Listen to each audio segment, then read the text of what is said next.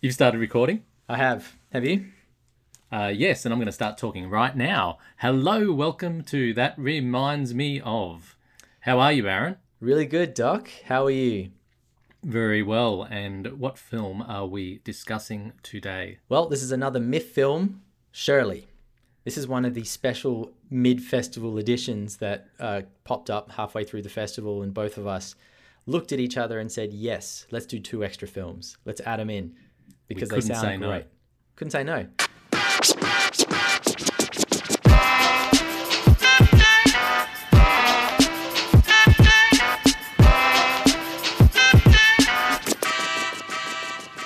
And this particular film, Shirley, stars Elizabeth Moss, and that was one of the big reasons why I couldn't say no, because I just needed to know what her performance would be like in this film. So this is about Shirley. So why do you have She Dies Tomorrow as your Zoom background? So in the previous episode, we were talking about She Dies Tomorrow, and I had Shirley on in the background because I goosed it up. I muffed it up, had the wrong background. So this is what was meant to be in that previous episode. And now that you've mentioned it, I shall change my virtual background to the one that it's meant to be. There we go. Nice. It's a real change of tone. Elizabeth Moss. Okay, so shall we get into the synopsis of this wonderful film? Yeah, I think you take it away. I stumbled through the last one, so you can put me to shame with this one if you like. Well, I don't know if I'll be able to do much justice to it either, but Shirley follows the story, sort of, not really a biopic, of Shirley Jackson, the author. Yeah. And it's set. Do you know where it's set? Is it New Orleans? Is that, or is it somewhere? It's somewhere in the South in the US, and it felt New Orleans-y or maybe Georgian. I didn't even think of the setting, to be honest. Let's say the United States. United States, Deep South. That's what I get. And it follows a young couple who are going to visit and live with Shirley and her professor husband. And they are going to essentially helped to get set up in this town. The young couple's made up of the young man is a young professor who's just starting out, and then the young lady is she's studying herself, I believe, and the two of them are just full of youth. They've got a baby on the way. They're getting set up, and they're basically going to house in with this very established, very academic couple who are both just outrageous in their own ways.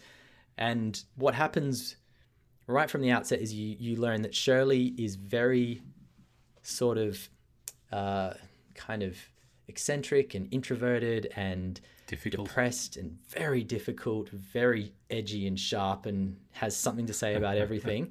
And it's not going to be an easy stay for the young couple. But before long, the relationships start to sort of split off. The two men are doing certain things at the university. Shirley and the young woman have all this time together, and a relationship blossoms between the two of them, and that just takes the film off to a whole new direction. And very dramatic. The whole film is very dramatic, very claustrophobic, high tension the whole way through. The characters are poised against each other in all sorts of ways, and it's just great. I loved it. It's difficult to give a synopsis of again, really, isn't it? Because like the last film we reviewed, it's more about relationships and themes and just feelings and that sort of thing, rather than a massive plot line. No, there aren't big plot points to sort of hang things on, are there?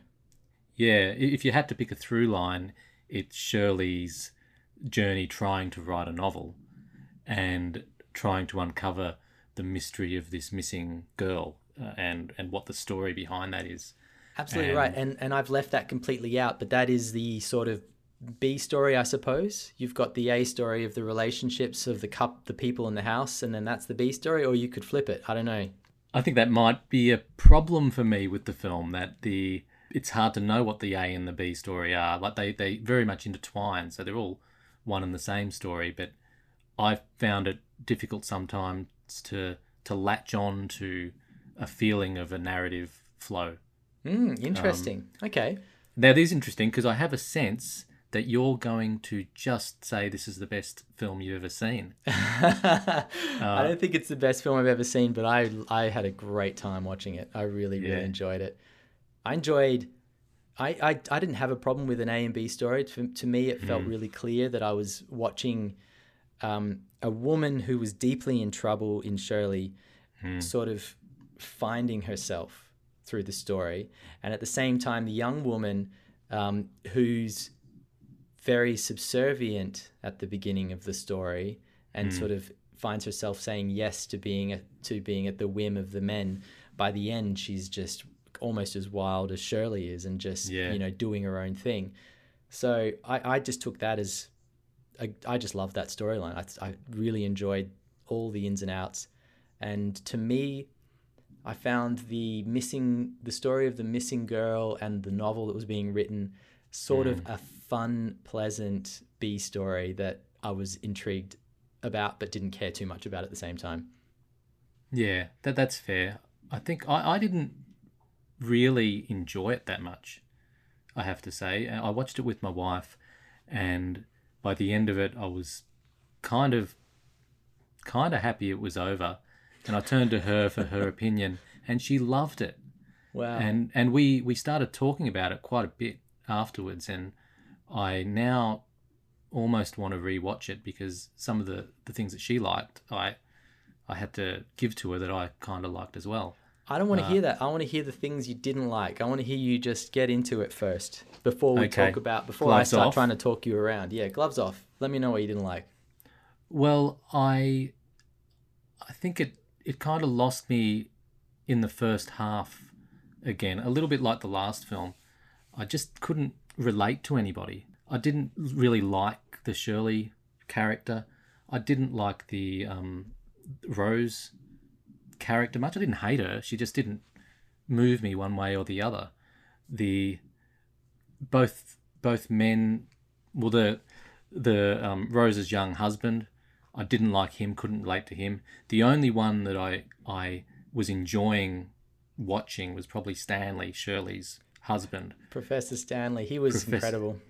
Yeah, I just thought he was giving me a little thrill with his unpredictable behaviours whenever he came on. But the relationship between Shirley and Rose was a bit lost to me up until something like halfway, when you started to see that transformation in them both, and they started to be a lot more just crazy unpredictability, like the scene where she pours the wine on the couch, and that sort of thing started to get me. But again, it was just a bit late, and I think when about halfway through, I had the distinct feeling that it was going nowhere, and then they kind of resurrected this plot line of the missing girl and the story, as if they're trying to tell us, hey, yeah, this is what the plot is, and they'd almost forgotten that, and suddenly it's the main thing. So it kind of got me back a little bit as of then, but just a little bit like my explanation here, I just found it all a bit wishy-washy and couldn't grab hold of clear themes or plot lines or characters. Wow. Well, I can respect that, but I don't agree with it at all. Which is fine, but I just found the relationships to be really interesting. They're not particularly unique. We've seen these characters before. We've seen these relationships and these sorts of love. I guess it's more of it's whatever it is. It's kind of a triangle plus one, but like we've seen this before. So there was nothing very surprising about it.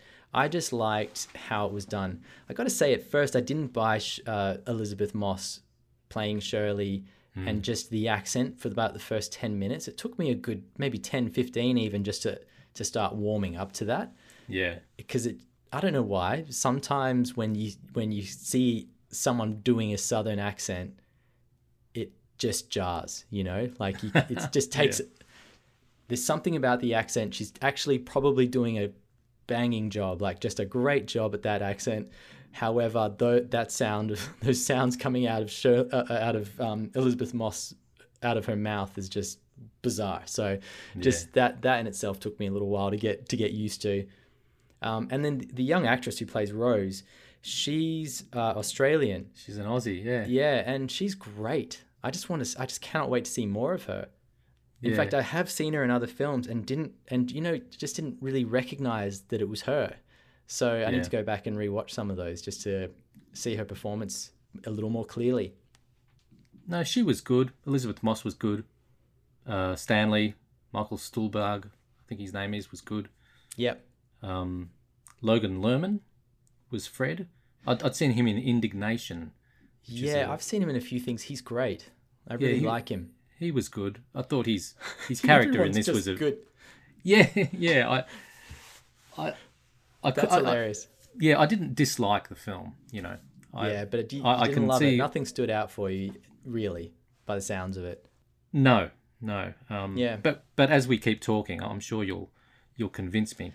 I don't know if I want to. I kind of like that you weren't blown away by this film and that we can sort of discuss that, because I made the mistake of saying to Edith, let's watch one of these films together and let's make it she dies tomorrow, because I thought this one, yeah, exactly. I was like, well, this one's got a kind of a genre premise. Maybe it'll be fun. Yeah. And it really she hated it. She just could not stand the film. And I wish we decided on this film instead, because I think she would have really enjoyed it.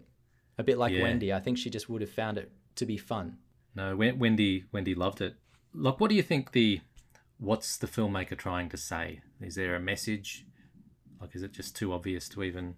There's definitely something about sort of those traditional roles of women going on in there, and how Shirley, for her time, was not living one of those traditional sort of wife roles. She just wasn't that person.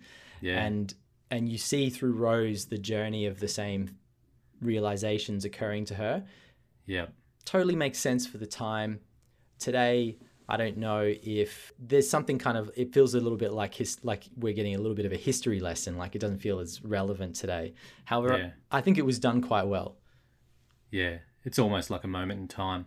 Yeah. And there was definitely something going on with the merging and intertwining of Shirley, Rose, and the missing girl who they're looking at. And particularly, I think, with Rose and the girl, I think Rose could see perhaps that, she's got two paths, a sliding doors moment.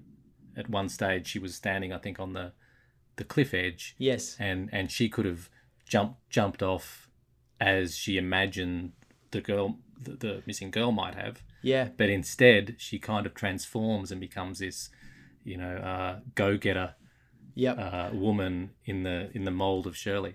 I loved that moment. My read on that was, and I thought it was really clever, was that we've got this search for the missing woman happening the whole way through. And in a way, Rose is also trying to find herself. It's like her sort of true self is missing. Rose is the missing woman. She's the missing woman. And when she gets to the edge of that cliff, the meek, subservient version of her leaps, and the real Rose steps back from the edge. And that's what it felt. That's what it felt like to me. Yeah. And because everything after that, she's just got this sort of wild edge to her, which is fantastic. Yeah, that's when it came into its own for me. And I bought into it. I hadn't hated it before, but then I warmed up to it as it went on. And that moment was handled really, really well. In fact, just the filmmaking, if I can talk for a moment about how well I think this thing is put together, I was just really enjoying the cinematography. I was enjoying the soundscape. It just has that kind of claustrophobic or humid, deep south crickets, kind of vibe to it. It just, and like the whole house creaks. Everything feels very physical and close. Shirley herself, there's lots of close-ups, and her skin's kind of dry and flaking and red dappled, and her hair's all over the place, and just the whole thing just feels so real and nitty-gritty and kind of icky Yeah. in some way, but that's part of it. And And odd. you know, and odd. And when the professor comes in and he's sort of like leaning around Rose and just touching her with Yeah. his sweaty, hairy arms, and you know what Kissing I mean? her and stuff. Like, Kissing her. Yeah, it's and when they seem like they're going to have that night together when everyone else is out, and it's a really odd feeling. You know what it reminded me of in recent history is Black Bear. yeah. In Black Bear, for those who haven't seen it, part of the myth, a killer part of myth, about a writer who's trying to write a novel and drawing inspiration from a young couple that they're sort of cohabiting with. Absolutely. It's a great So point. it's very, very similar. And what was a feature of that was the awkward conversations, the almost purposely really awkward moments. Totally. And the that was mind the same. games. Just And the heavy mind games going on. Yeah, yeah. Yeah, that is a great call. Actually, I wanted to ask you, what did you think about the portrayal of a writer deep in the creative process, trying to, you know, birth this book from nothing? How did that feel to you as a writer? I think it's fairly realistic. I think there's a lot of different types of writers and methods. What struck me with this portrayal is I was never quite sure if she was writing the great American novel, or if she was just writing the shopping lists. Like I thought there was actually a chance that at the end of it, you know, she was just writing nonsense. It was going to be all work and no play makes Shirley a dull girl. Yeah, that's correct. But That, I think that could have been great as well. well, I would have liked that. Yeah. Although there was a moment that you've got this. So the whole way through the film, while she's writing this book, her professor, who just loves to judge, like that's his whole thing, right? He loves to be intellectual and judge the work and the perceived mediocrity of everyone else around him, right? And he keeps hinting at her sharing the manuscript. He's like, I'm here to read, just whenever you're ready. Give me some pages, I'll give you some thoughts, right? He's doing that the whole way through. And then at a certain point, she's acting kind of down, like she's not done a great job, and she gives him the book to read. And he's not even on camera. It's just her reaction as he reveals that he thinks it's just wonderful. It's the best thing she's ever written. And is she ready for the big times, basically? Yeah. And I thought that whole thing, you know, was handled really well. And it probably is, maybe it's obvious to play that card, but I thought it was great at the same time. Well, I thought the magic in that scene was not just, you know, him saying that she's brilliant. That's great. But the addition, there's a few edits here and there that we can make. I have some notes, of course. I have some notes, of course. So even then, he can't bring himself to not what a dick. Put his sort of man stamp on her work. Yeah, that's exactly right. So that was he's nice. a great character because you love him and hate him at the same time the whole way through. Yeah, really well developed, that character. I agree. Absolutely. So, any remind me ofs? Well, I said Black Bear. That was probably it's a good one. The main one for me. You? Yeah, I had a couple. So, do you remember a film called Stoker that came out some years back? And this is a Park Chan-wook film. Is that that's not a vampire thing or something, is it? No, it's not. And I think it's commonly thought to be that. And it's actually sort of about the development of a serial killer. And it's just a great little psychological thriller. And I don't, it's been a little while since I've seen it, so I don't remember all the ins and outs of it, but the vibe of the film, the setting, the way the house is handled and the characters within it really, really reminded me of this film. And oddly, this is weird because you just mentioned vampires. Interview with a Vampire was another one that popped into my mind. And I was thinking of the South, and I was thinking of these houses and this sort of old world almost mentality, and Interview with a Vampire just like popped into my head. Geez, I'm trying to link it to that. Oh, I'm struggling, but it is a stretch. It's a massive stretch. There's nothing thematically that links the two films. It's more of a feeling. A feeling of and tone and place, I think. Yeah. And I think because I love this part of the world. I love the Deep South. It's beautiful, and you don't see a lot of films. So evocative, isn't it? Oh, it's so evocative, and just the houses you get there, the humidity, and just sort of that. There's a real deep sense of history, and it's a little bit dark.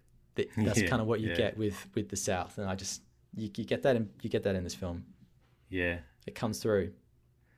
I didn't have any others, but I feel that there's others with that same sort of southern vibe and that feel that are just at the edges of my memory, and also just many about writers. I think that it was a real vivid portrayal of a writer. So any film that deals with that, I think, isn't Misery another one that has a writer? Yes. Yeah. No reason in particular, but just that journey of the writer's life. It was handled that was handled really well. I was intrigued by that anyway. I enjoyed watching her process. Did you expect just little things like the sexual relationship to develop between them? No, I didn't expect it. I didn't see it coming at all. Yeah, and then it went nowhere either, really. Like, I don't know if that means anything other than woman power, in a time that there wasn't much of it. Yeah, that's a good question. I don't know what it means either. Like, I kind of just went with it. I didn't expect it. When it happened, I didn't hate it. I thought it was kind of an interesting turn. Yeah. And it's kind of nice that it was just dropped in there, and I think so. With no real purpose, I suppose. I think that it wasn't really a physical thing anyway. No, I think it was an attraction of minds. Absolutely, yeah. Yeah. Because they'd really found something in each other, hadn't they, which was completely outside of the world of their husbands, who you just really see as particularly shallow. They're both off just sort of stuck in their own little academic world, off philandering and treating their wives poorly. I know. I really loved it when... Here I go to saying about what I loved. Yeah, tell me what you loved, Kim. Maybe you've got me. But when Shirley comes out and when she's trying on the dresses and the very human feeling of not fitting into it and just not feeling attractive or her best. Yep. I thought that was great. And then when you see her go out and despite all of those anxieties within herself, she's so bold and crazy when she's amongst the people. Totally agree. And I really think that Elizabeth Moss reveled in the physicality of this character. It looks to me like she put on a bit of weight for it. And she sort of had the hunch and her guts sticking out, and just her legs kind of just as pasty and sort of unshaven and free as she could have them, and boots with weird dresses and cardigans and just the whole lot, like hair that's never seen a comb or a brush.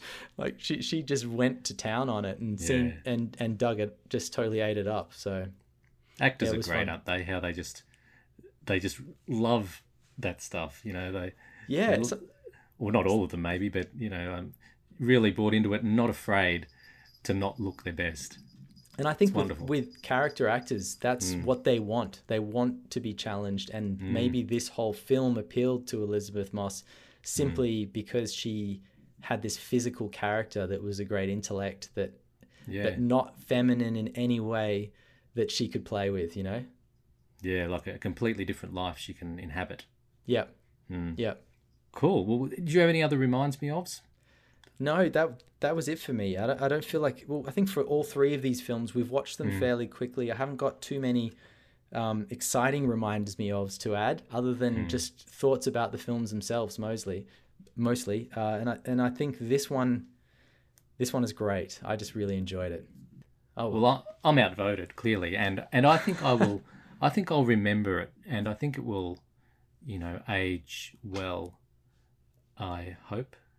I think so. And I think did I see that it won Sundance? I feel like it won Sundance. Do you have that last year?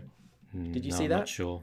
I don't know. So I think it's doing well in its own right. It's a sort of a shame that it's never going to see cinemas, but that's just the way things are now. And it's also kind of an art house cinema film. Like, I imagine this is a Lunar Paradise cinema film anyway, which I always enjoy going to see, but they don't have that mainstream appeal. Yeah. Hey, what did you think? This is the last talking point I'll introduce, but what did you think about the fact that it was essentially a fictionalized biopic, but they haven't stayed true to her real story, like the fact that she's got 4 kids? Yeah. I think that's noted as being a little controversial. Does that impact your experience of it? Maybe if I was a massive Shirley Jackson fan and I knew all about her history and her past, then it would. Yeah. But it did. But I honestly knew very little about the author and just kind of went for the ride.